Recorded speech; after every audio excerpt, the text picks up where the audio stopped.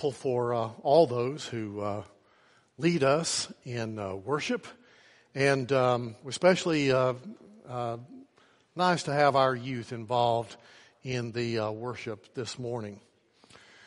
Well, last week I told you that I was going to preach a message called Why There Is a Hell. And so I waited until the coldest day of the year to address this hot topic. Now, and if you have your Bible, I want you to look with me to the Gospel of Luke, chapter 16. Luke chapter 16. Several years ago, the headline of a newspaper read this: "It may be harder to get to hell this year." And this article continues, says, "It may be harder to get to hell this year. A bridge on the main road leading to Hell, Michigan is badly in need of repair. It is a project that could close the road for 3 months." And the article said that business owners in town fear that the disruption in traffic could force some stores into bankruptcy. Jim Lee, the president of the Hell Chamber of Commerce, said it could close the whole town. Officials acknowledge that the repair work will cause some disruption, but insist that the plans to fix the road to hell are paved with good intentions. It further says the road has suffered great damage each time hell freezes over. Now that's the end of the article. Then you say, well, why would anybody name a town Hell? Well, there's some uncertainty. Nobody really knows. Some think it was actually a German word that sounds a lot like our English word hell, but has a totally different meaning. Others think that the town was named Hell as a joke, and it just stuck. And so nobody really knows. But, I'll tell you that today, you see, hell has become a joke. And you can even see from the article, we're very uncomfortable with the subject of hell, and we kind of laugh and make a light of it. Sometimes even people ask me, what are you preaching on? I say, I'm preaching on hell. They just they laugh. Because it's kind of uncomfortable. Psychologists tell us that when we don't know how to, deal with something, that we're uncomfortable with it, that we often make it into a joke to kind of relieve the tension and the stress. And certainly many people today have made light of hell.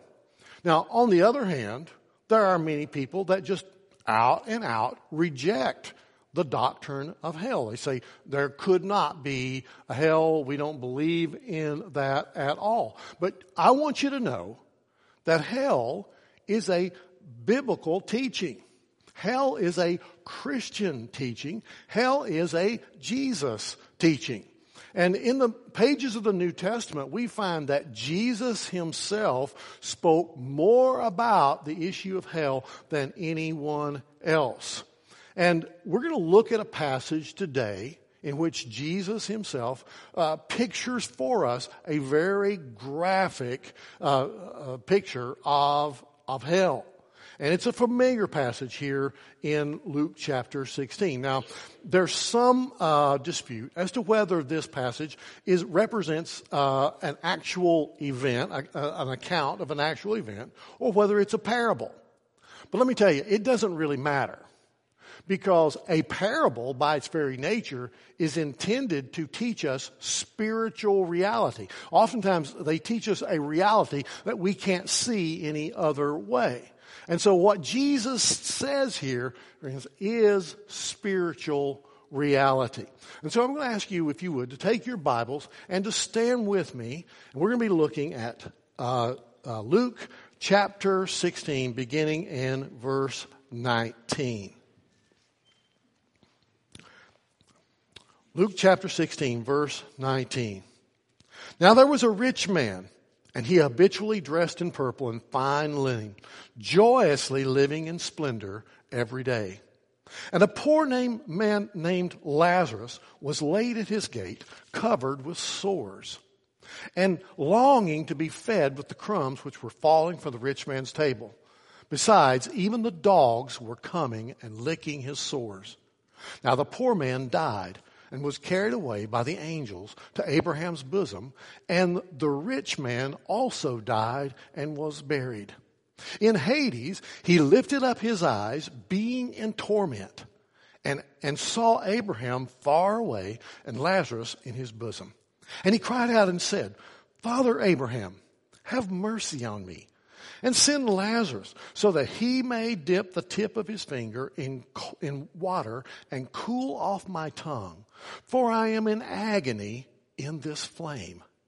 But Abraham said, Child, remember that during your life you received your good things, and likewise Lazarus bad things. But now he is being comforted here, and you are in agony. And besides all this, between us and you, there is a great chasm fixed, and those who wish to come over from here to you will not be able, and that none may cross over from there to us. And he said, Then I beg you, Father, that you send him to my father's house, for I have 5 brothers, in order that he may warn them so that they will not come to this place of torment. But Abraham said, They have Moses and the prophets, let them hear them. And he said, No, Father Abraham, but if someone goes to them from the dead, they will repent. But he said to him, If they do not listen to Moses and the prophets, they will not listen, even if someone rises from the dead. This is the word of God. Let's pray together.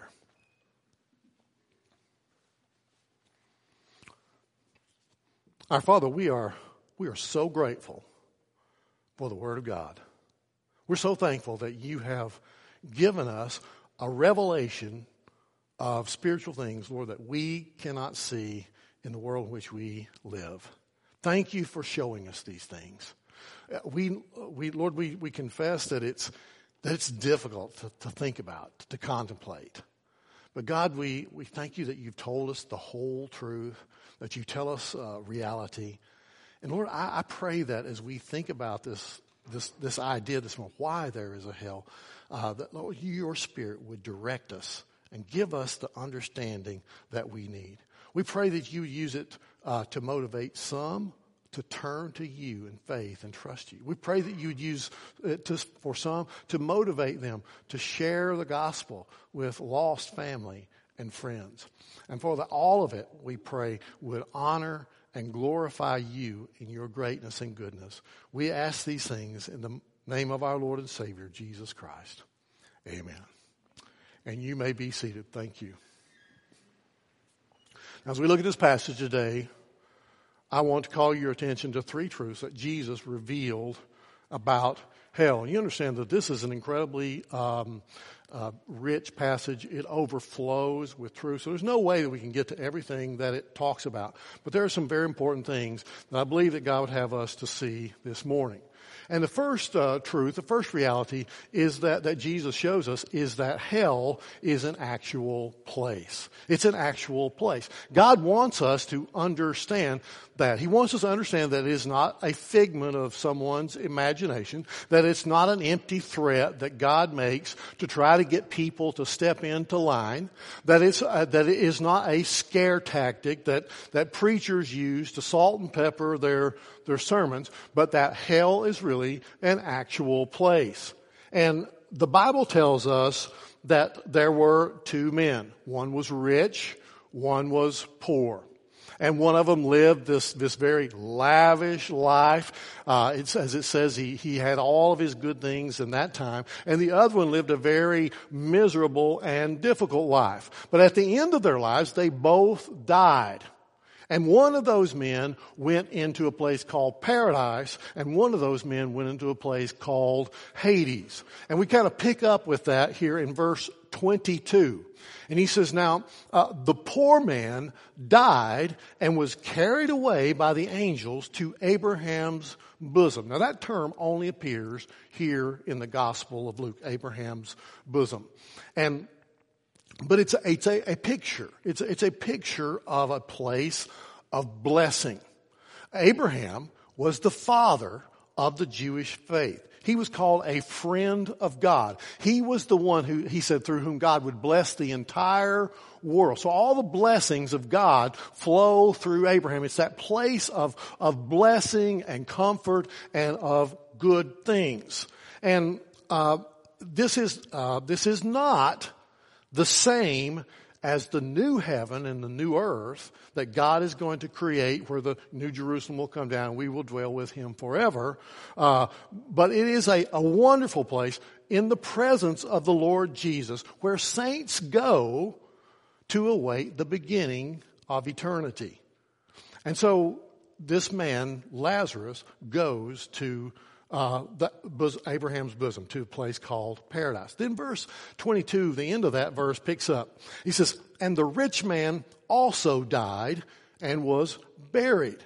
And it says, in Hades he lifted up his eyes, being in torment, and saw Abraham far away and Lazarus in his bosom.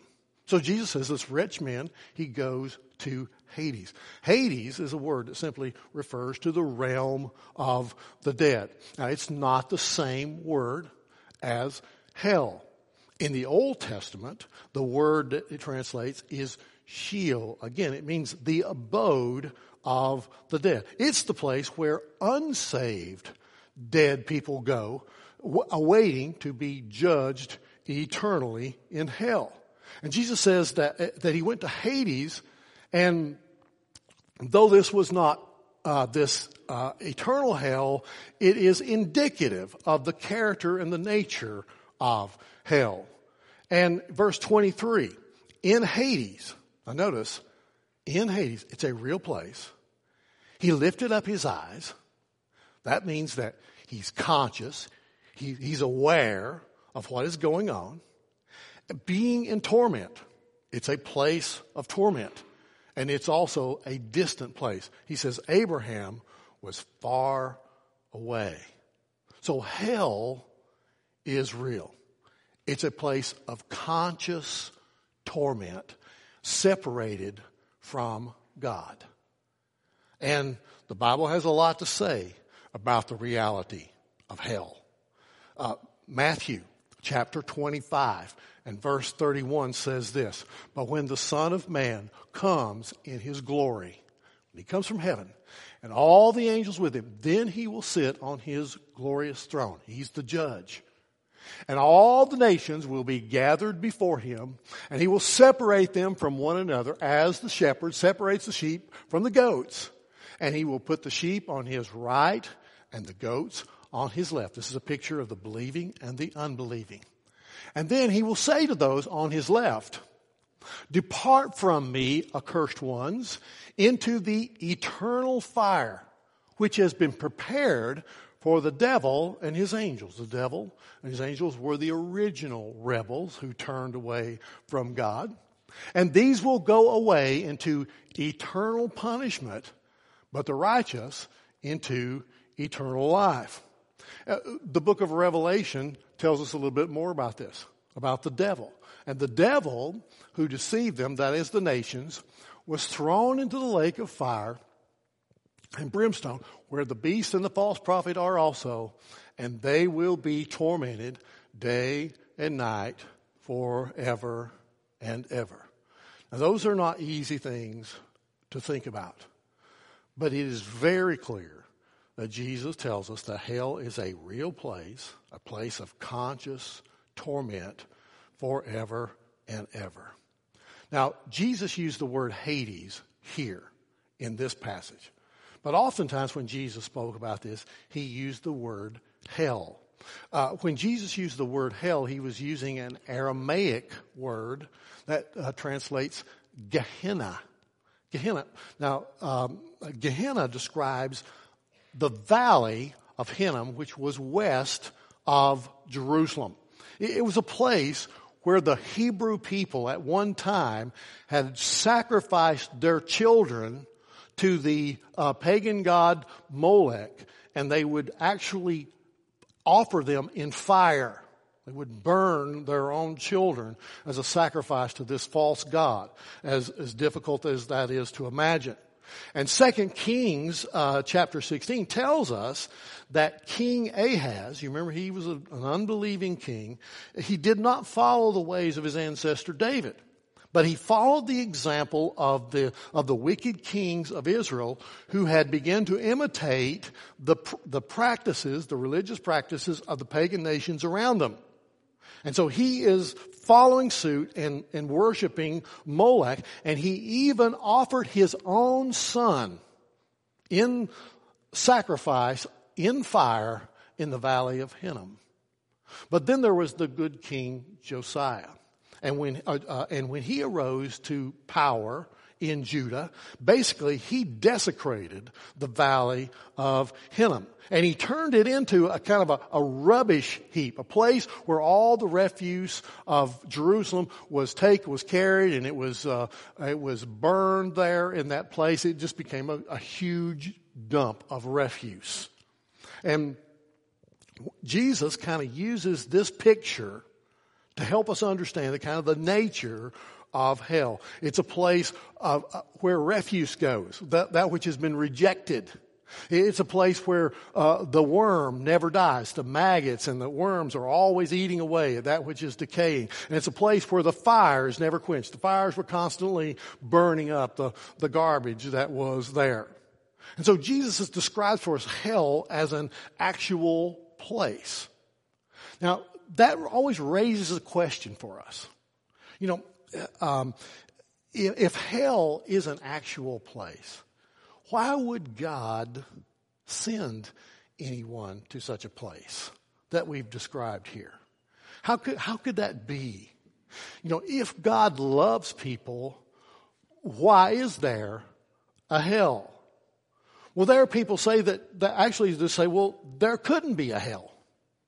Because God just couldn't do that. He couldn't allow anybody to suffer like that. And the logic kind of goes like this. Well, God loves people. And love never hurts anyone. So if God is love, then God could never hurt anyone. He could never especially allow them to be hurt eternally like that. Now, I think it's important for us as we think about this to understand that oftentimes our tendency is to respond to these things that we hear from our own emotional perspective.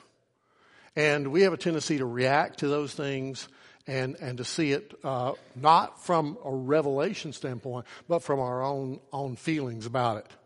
But there is a world of difference between the perfect love of God and the sentimental love of human beings.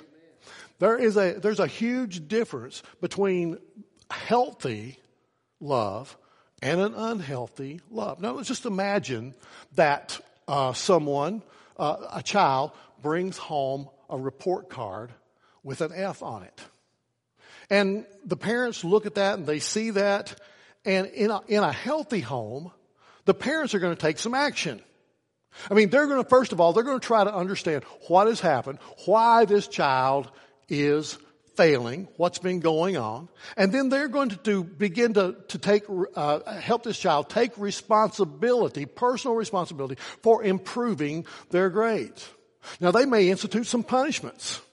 They may put some restrictions on. You know, you can't stay up and play video games anymore. They may even have to send that child to summer school. They may have to hire a tutor. But ultimately, they're going to put the responsibility for that child improving their grades on that child. You see, that's a healthy love. But in an unhealthy love, a child brings home that report card, the parents look at it, and they just react. And they pick up the phone, call the teacher and say, what have you done? My Nellie is not an F child. How did she ever get an F? You know, she can't get an F. It's not her fault, it's your fault.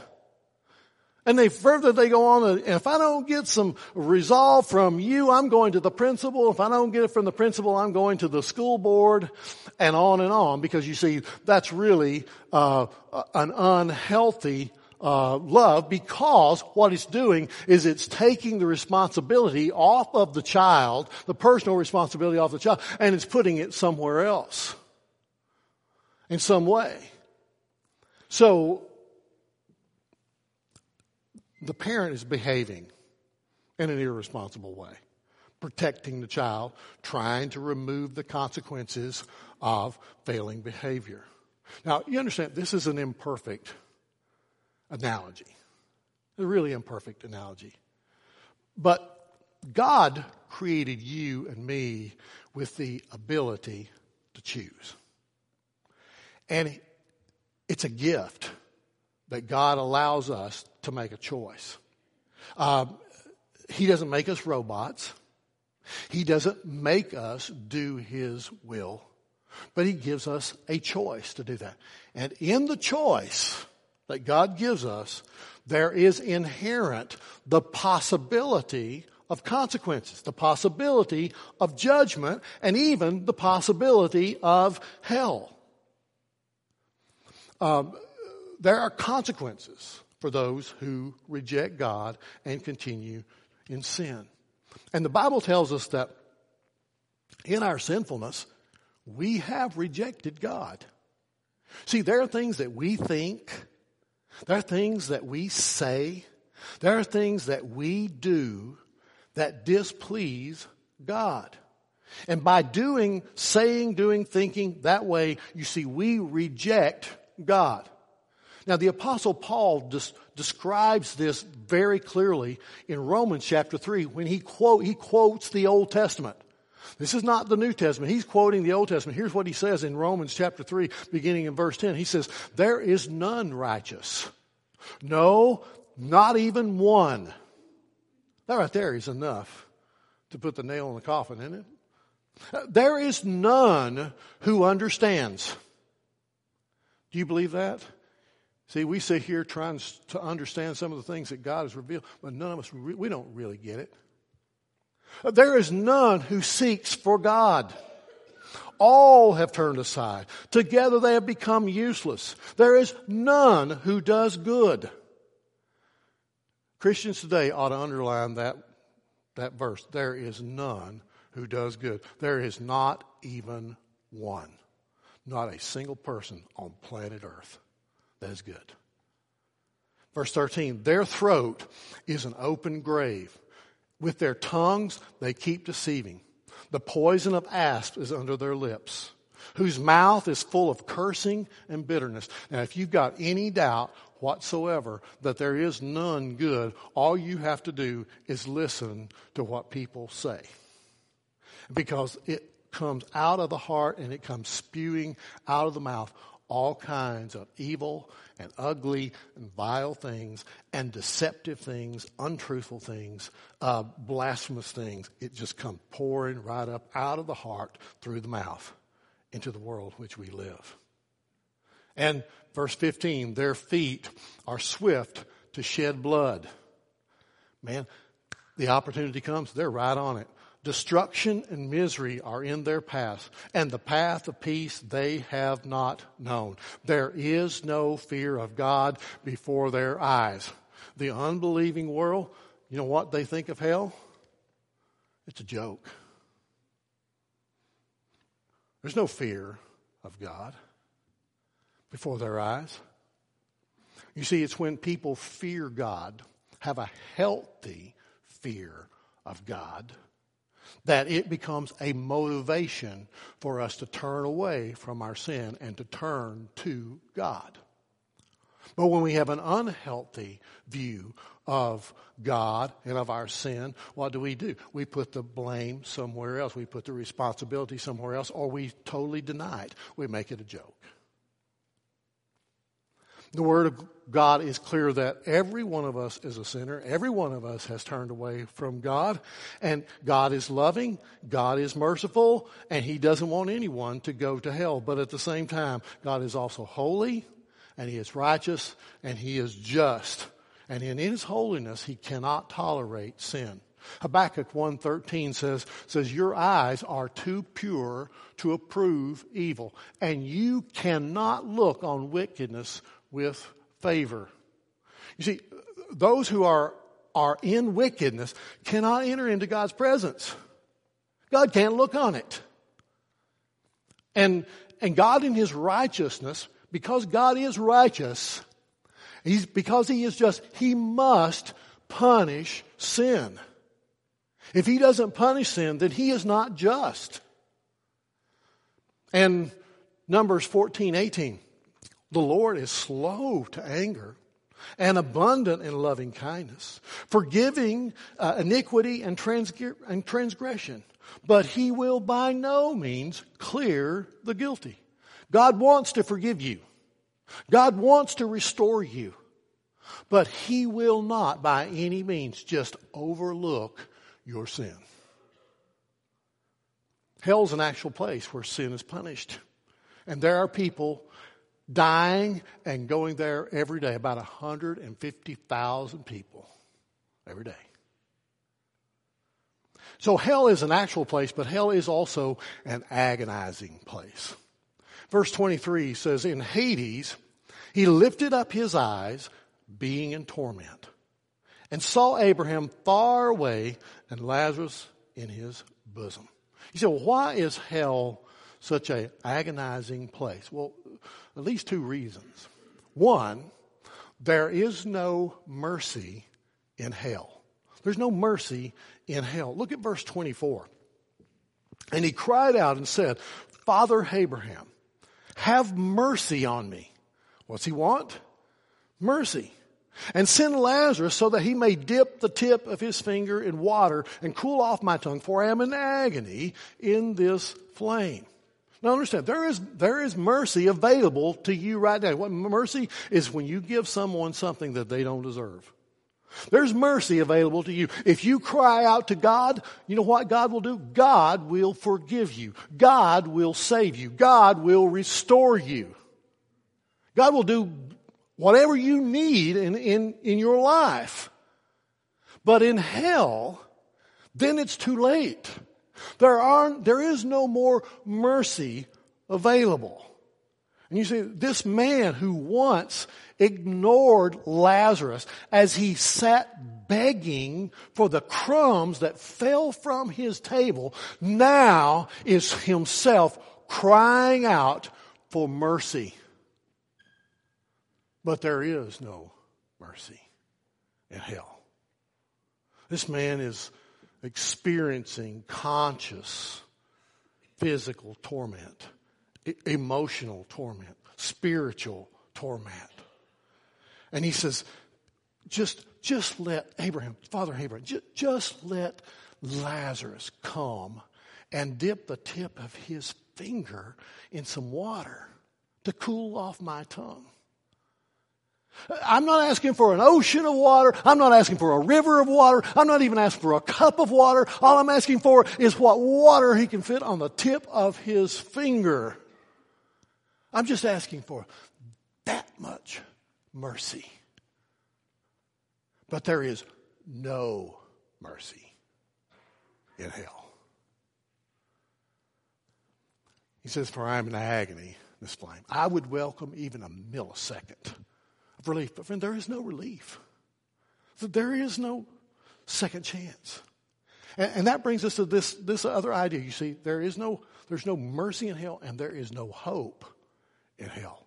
Verse 26, between us and you, there's a great chasm fixed, so that those who wish to come over from here to you will not be able, and that none may cross over from there to us. There's this great chasm fixed. There's this great separation between the unbelieving and the believing. And it's fixed. That it's permanent. And nobody can get from here to there. Nobody can come from there back and forth. It can't happen. You see, there's no hope. There's no second chance. There's no new other opportunities. It's separation, eternal separation from God, from God's light, from God's life. There's no hope in hell. How does Jesus describe it? Torment, flames, agony. You understand? He's not using hyperbole. He's not using an exaggeration. But he is simply telling us that this is really an agonizing place. Jesus says that hell is so agonizing that you would do well to do anything necessary to escape it. In fact, he says in Mark chapter 9, he says, if your hand causes you to stumble, cut it off. It's better for you to enter life crippled than having your two hands to go into hell, into an unquenchable fire. Verse 45, if your foot causes you to stumble, cut it off. It's better for you to enter lame than having your 2 feet to be cast into hell. Verse 47 and verse 48, if your eye causes you to stumble, throw it out.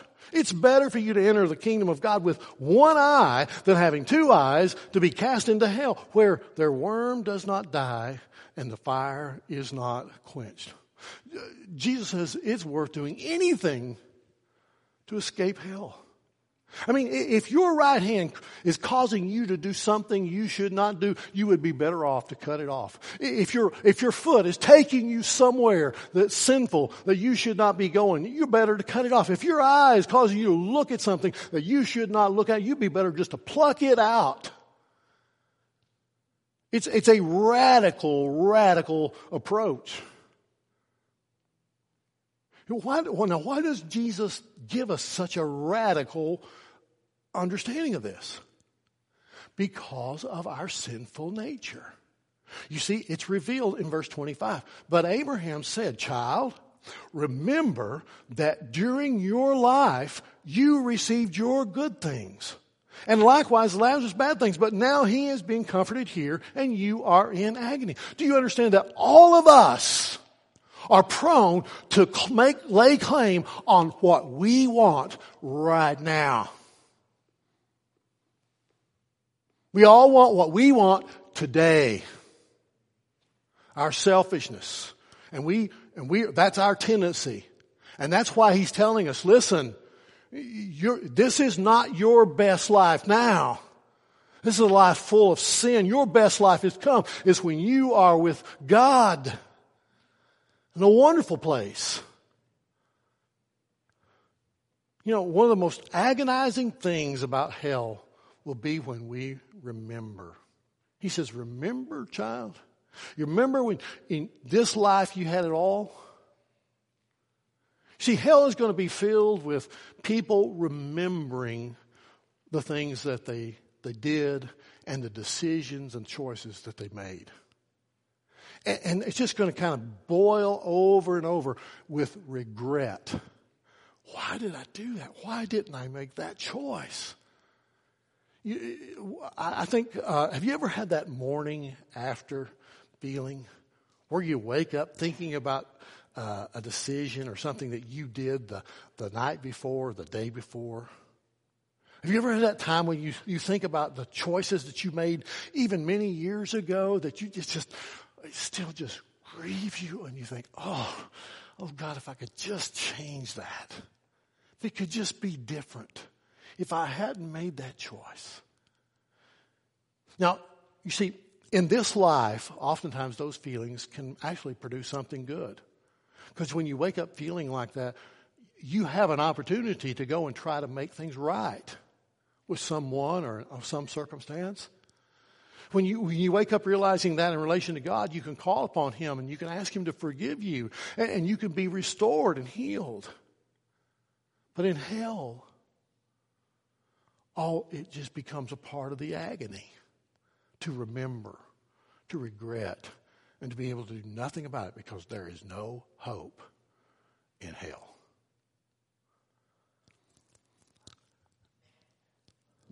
Now, people are going to remember what they've done.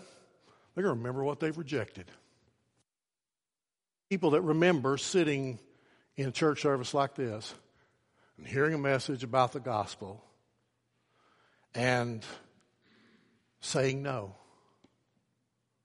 And they'll play that over and over and over. That day, God was working in my heart. God was convicting me. God was calling me. And I said no. I said no. I made a decision to be different. Hell is an agonizing place. She said, why is there such an agonizing eternal punishment? I mean, why not something less? Why not something that lasts for a while and then is terminated? Well, there are a lot of people that hold that belief. There's a view that's called the terminal punishment view. And they say, well, people do go to hell and they are punished because it's in the Bible. But they take words like eternal destruction and they say, but it means that at the end of that, God annihilates them. They just cease to exist. That's really what the Bible says. The Bible says they're going to be tormented day and night forever and ever and ever. And there are people that believe that you get a second chance. There's a Catholic teaching called purgatory that believes that you go into a hell-like state where you are being tormented, but you have the opportunity to make things right, to be restored. But that's not what the Bible says. The Bible says in hell there is no hope. You say, so why would God do that? Let me tell you, here's why. It's because of the seriousness of sin. God would be less than God if he did not punish sin with anything less than eternal punishment. Do you know that God is an eternal being? And did you know that God created you as an eternal being? You will spend eternity somewhere. And there's only two options. There's eternal life and there is eternal death. And when we are believers, then we are taking the option of eternal life. And we are transformed into the perfect likeness of God. We are accredited with God's perfect righteousness. But when we reject God, you know what the Bible says? We are at enmity with God. We make ourselves enemies of God. For how long? Forever. We turn away, and when we become enemies of God, we are punished as enemies of God. It's a serious thing. You see, we do not take sin very seriously. But 2 Thessalonians chapter 1 and verse 9 says, these unbelieving will pay the penalty of eternal destruction away from the presence of the Lord and from the glory of his power. Jesus is very clear. Eternal punishment is going to last as long as eternal life. Those are the two options. In 1905, Norway abolished its death penalty. And they got rid of it completely. But in 1940 to 1945, there was a man by the name of Vidkun, V-I-D-K-U-N, Quisling, who was the governor of Norway.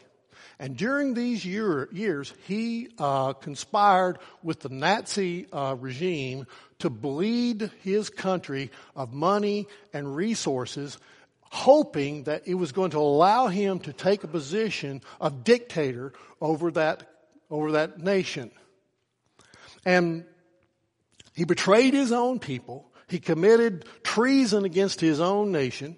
And in Norway today, if you go there, if you said the name Quisling, it would be synonymous with traitor. It would be like Judas to the Jews. It would be like Benedict Arnold to the American. Quisling became known as the Hitler of Norway. And after the war, when he was tried, it was determined that he had killed so many people, betrayed so many people, that their laws didn't have a punishment severe enough to take his case into account.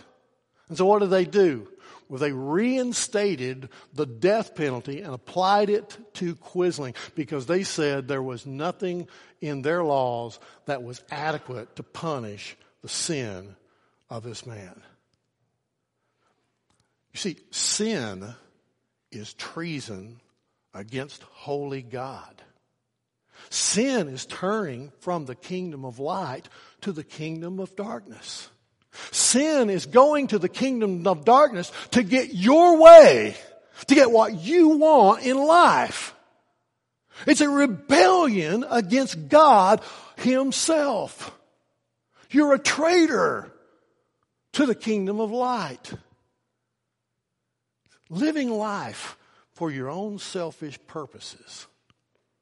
You know what God does? God says there's a penalty for that. The penalty, the wages of sin is death. That death is eternal separation from God in hell. God would be less than God. God would be less than good. God would be less than righteous. He would be less than holy if he did not punish sin. In our day, think about it, the ability to tolerate sin has become a virtue. If you can see sin and turn your head or even compliment it, then you're considered a virtuous person, a good person. But let me tell you, looking at sin and approving of it is not an indication of your virtue.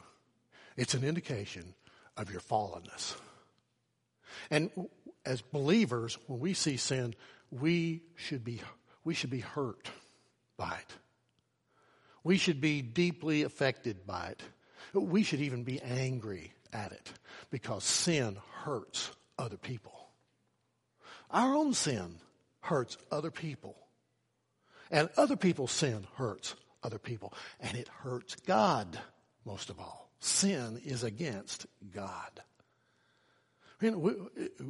We've become a tolerant age, and people think that they're greater Christians because they become more tolerant of sin. We are becoming less like God, not more like God. And when you're not disturbed by sin, that is not a good sign. The reality of hell reminds us how serious sin is. And hell is an actual place. Hell is an agonizing place. And hell is an avoidable place. I mean, we can kind of stop right there, take a deep breath and say, thank you, God. Hell is an avoidable place. See, when the rich man came to the realization that he would never leave this place, something changed. Suddenly he becomes concerned about his family. And he says in verse 27, and he said to them, then I beg you, Father, that you send him to my father's house. For I have 5 brothers, in order that they may warn them that they will not also come to this place of torment. You know what he's saying in essence? He's saying it would take a supernatural intervention to get my brothers to believe. Do you know any people like that? That you feel like, well, man, it'd just take a supernatural intervention to get them to believe. Let me tell you what, it will. Only God can bring about faith personally. In verse 29, but Abraham said, they have Moses and the prophets, let them hear them. Now listen. Jesus is telling us that the Bible, that the Old Testament scriptures are sufficient to bring a person to salvation. You can read the Old Testament, you can hear Moses and the prophets, and you know enough to get saved. So it says. And you see, he says in verse 30, but he said, no, Father Abraham, but if someone goes to them from the dead, they will repent. But he said to him, if they do not listen to Moses and the prophets, they will not be persuaded, even if someone rises from the dead. Now let me remind you that there was another person by the name of Lazarus who was raised from the dead. Jesus raised him from the dead, and then Jesus later raised himself from the dead. So they had their sign. Did they believe? No. No. See, why is that? It's because unbelief is at heart a moral issue, not an intellectual issue. It's not, well, you've got to prove to me that somebody can raise from the dead. The problem is in our heart. We don't want to believe that because that would mean that we have to make a change. I don't want to accept that. And see, that's why Paul tells us that faith comes by hearing, and hearing by the Word of God. Only the Word of God is sufficient to bring about salvation. The gospel is the power of God unto salvation, unto everyone who believes. So you see, hell is an avoidable place. And here's why.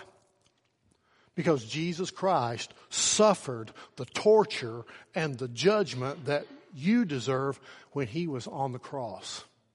There on the cross, he took your hell. And he tells us in Mark chapter 15 and verse 34, at the 9th hour, Jesus cried out with a loud voice, Eloi, Eloi, lama sabachthani, which is translated, my God, why have you forsaken me? You see, in a very real way, Jesus Christ, when he was on the cross, took upon himself our hell. He took our torture. He took our separation from God. He took it upon himself. He paid the penalty for our sin, which is death.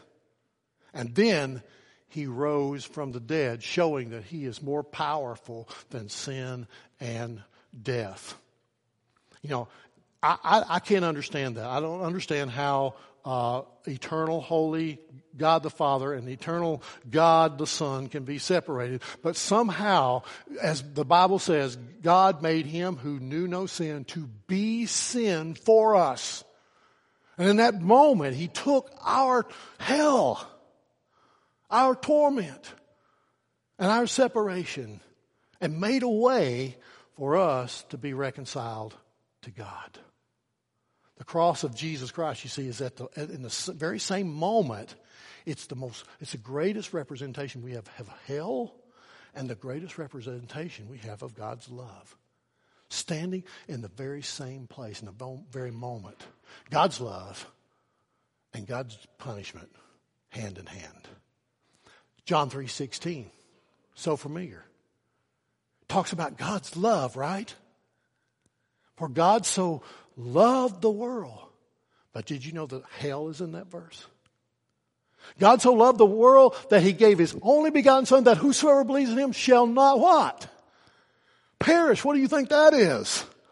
Perish in hell. But have eternal life. You see, for God did not send his Son into the world to judge the world, but that the world through him might be saved. That's the love of God, coming and dealing with the reality of hell. Why would God allow his Son to go to the cross and experience all of that if there is no hell? If there is no penalty, it would be absolutely foolishness. It'd be futility. It would empty the cross of all of its meaning. What are you being saved from? Are you being saved from your purposelessness in life? From your lack of meaning? What are you being saved from? Friend, when you turn to Christ, you are being saved from hell. From eternal punishment. Imagine if you just found out that you have a rare terminal disease. And you sit down to talk to your doctor about it, and he tells you about this disease, and you say, well, is there any hope? And he says, well,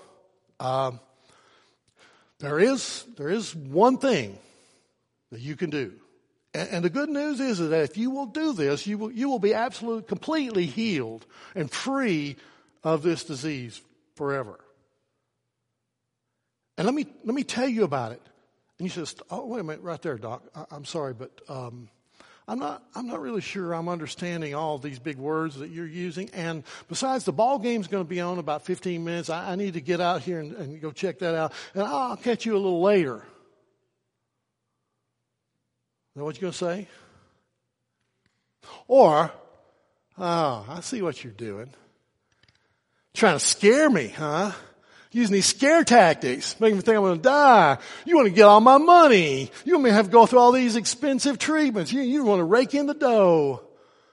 Man, I know you're kind. I don't have anything to do with that. Is that what you're going to say?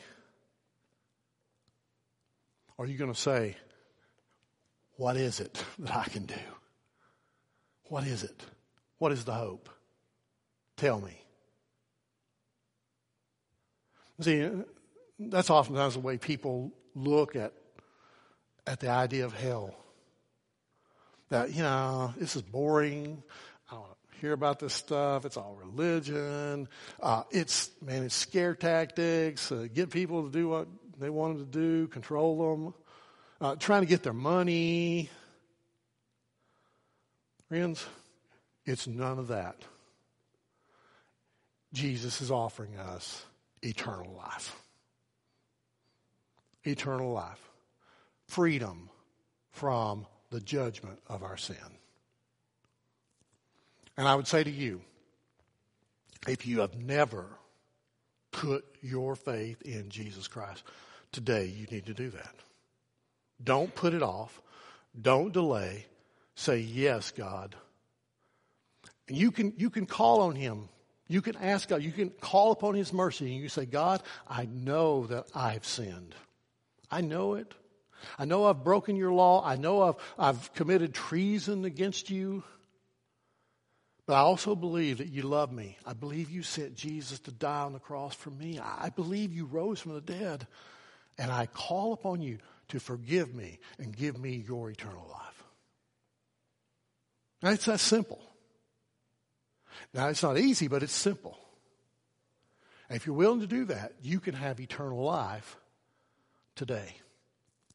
And for some of us, we're sitting here listening to these things, and maybe someone you love, maybe someone you care about comes to your mind. And maybe you're thinking, God, I need your courage today to go talk to them. Lord, I need to begin to pray for them. I need to be diligent about this, serious about this, to pray for them, and then to seek opportunity to talk to them about this hope that's in Jesus. I don't know. Maybe there's something else that God is talking to you about in the midst of this. He has a way of doing that. Sometimes things I haven't even talked about, His Spirit deals with us. But this morning, we want to respond to God and be obedient to Him. And so, in just a moment, we're going to pray, and we're going to have an invitation song. And during that time, I'm going to give you the opportunity to respond to God and to respond to what He says to you. So, Father, we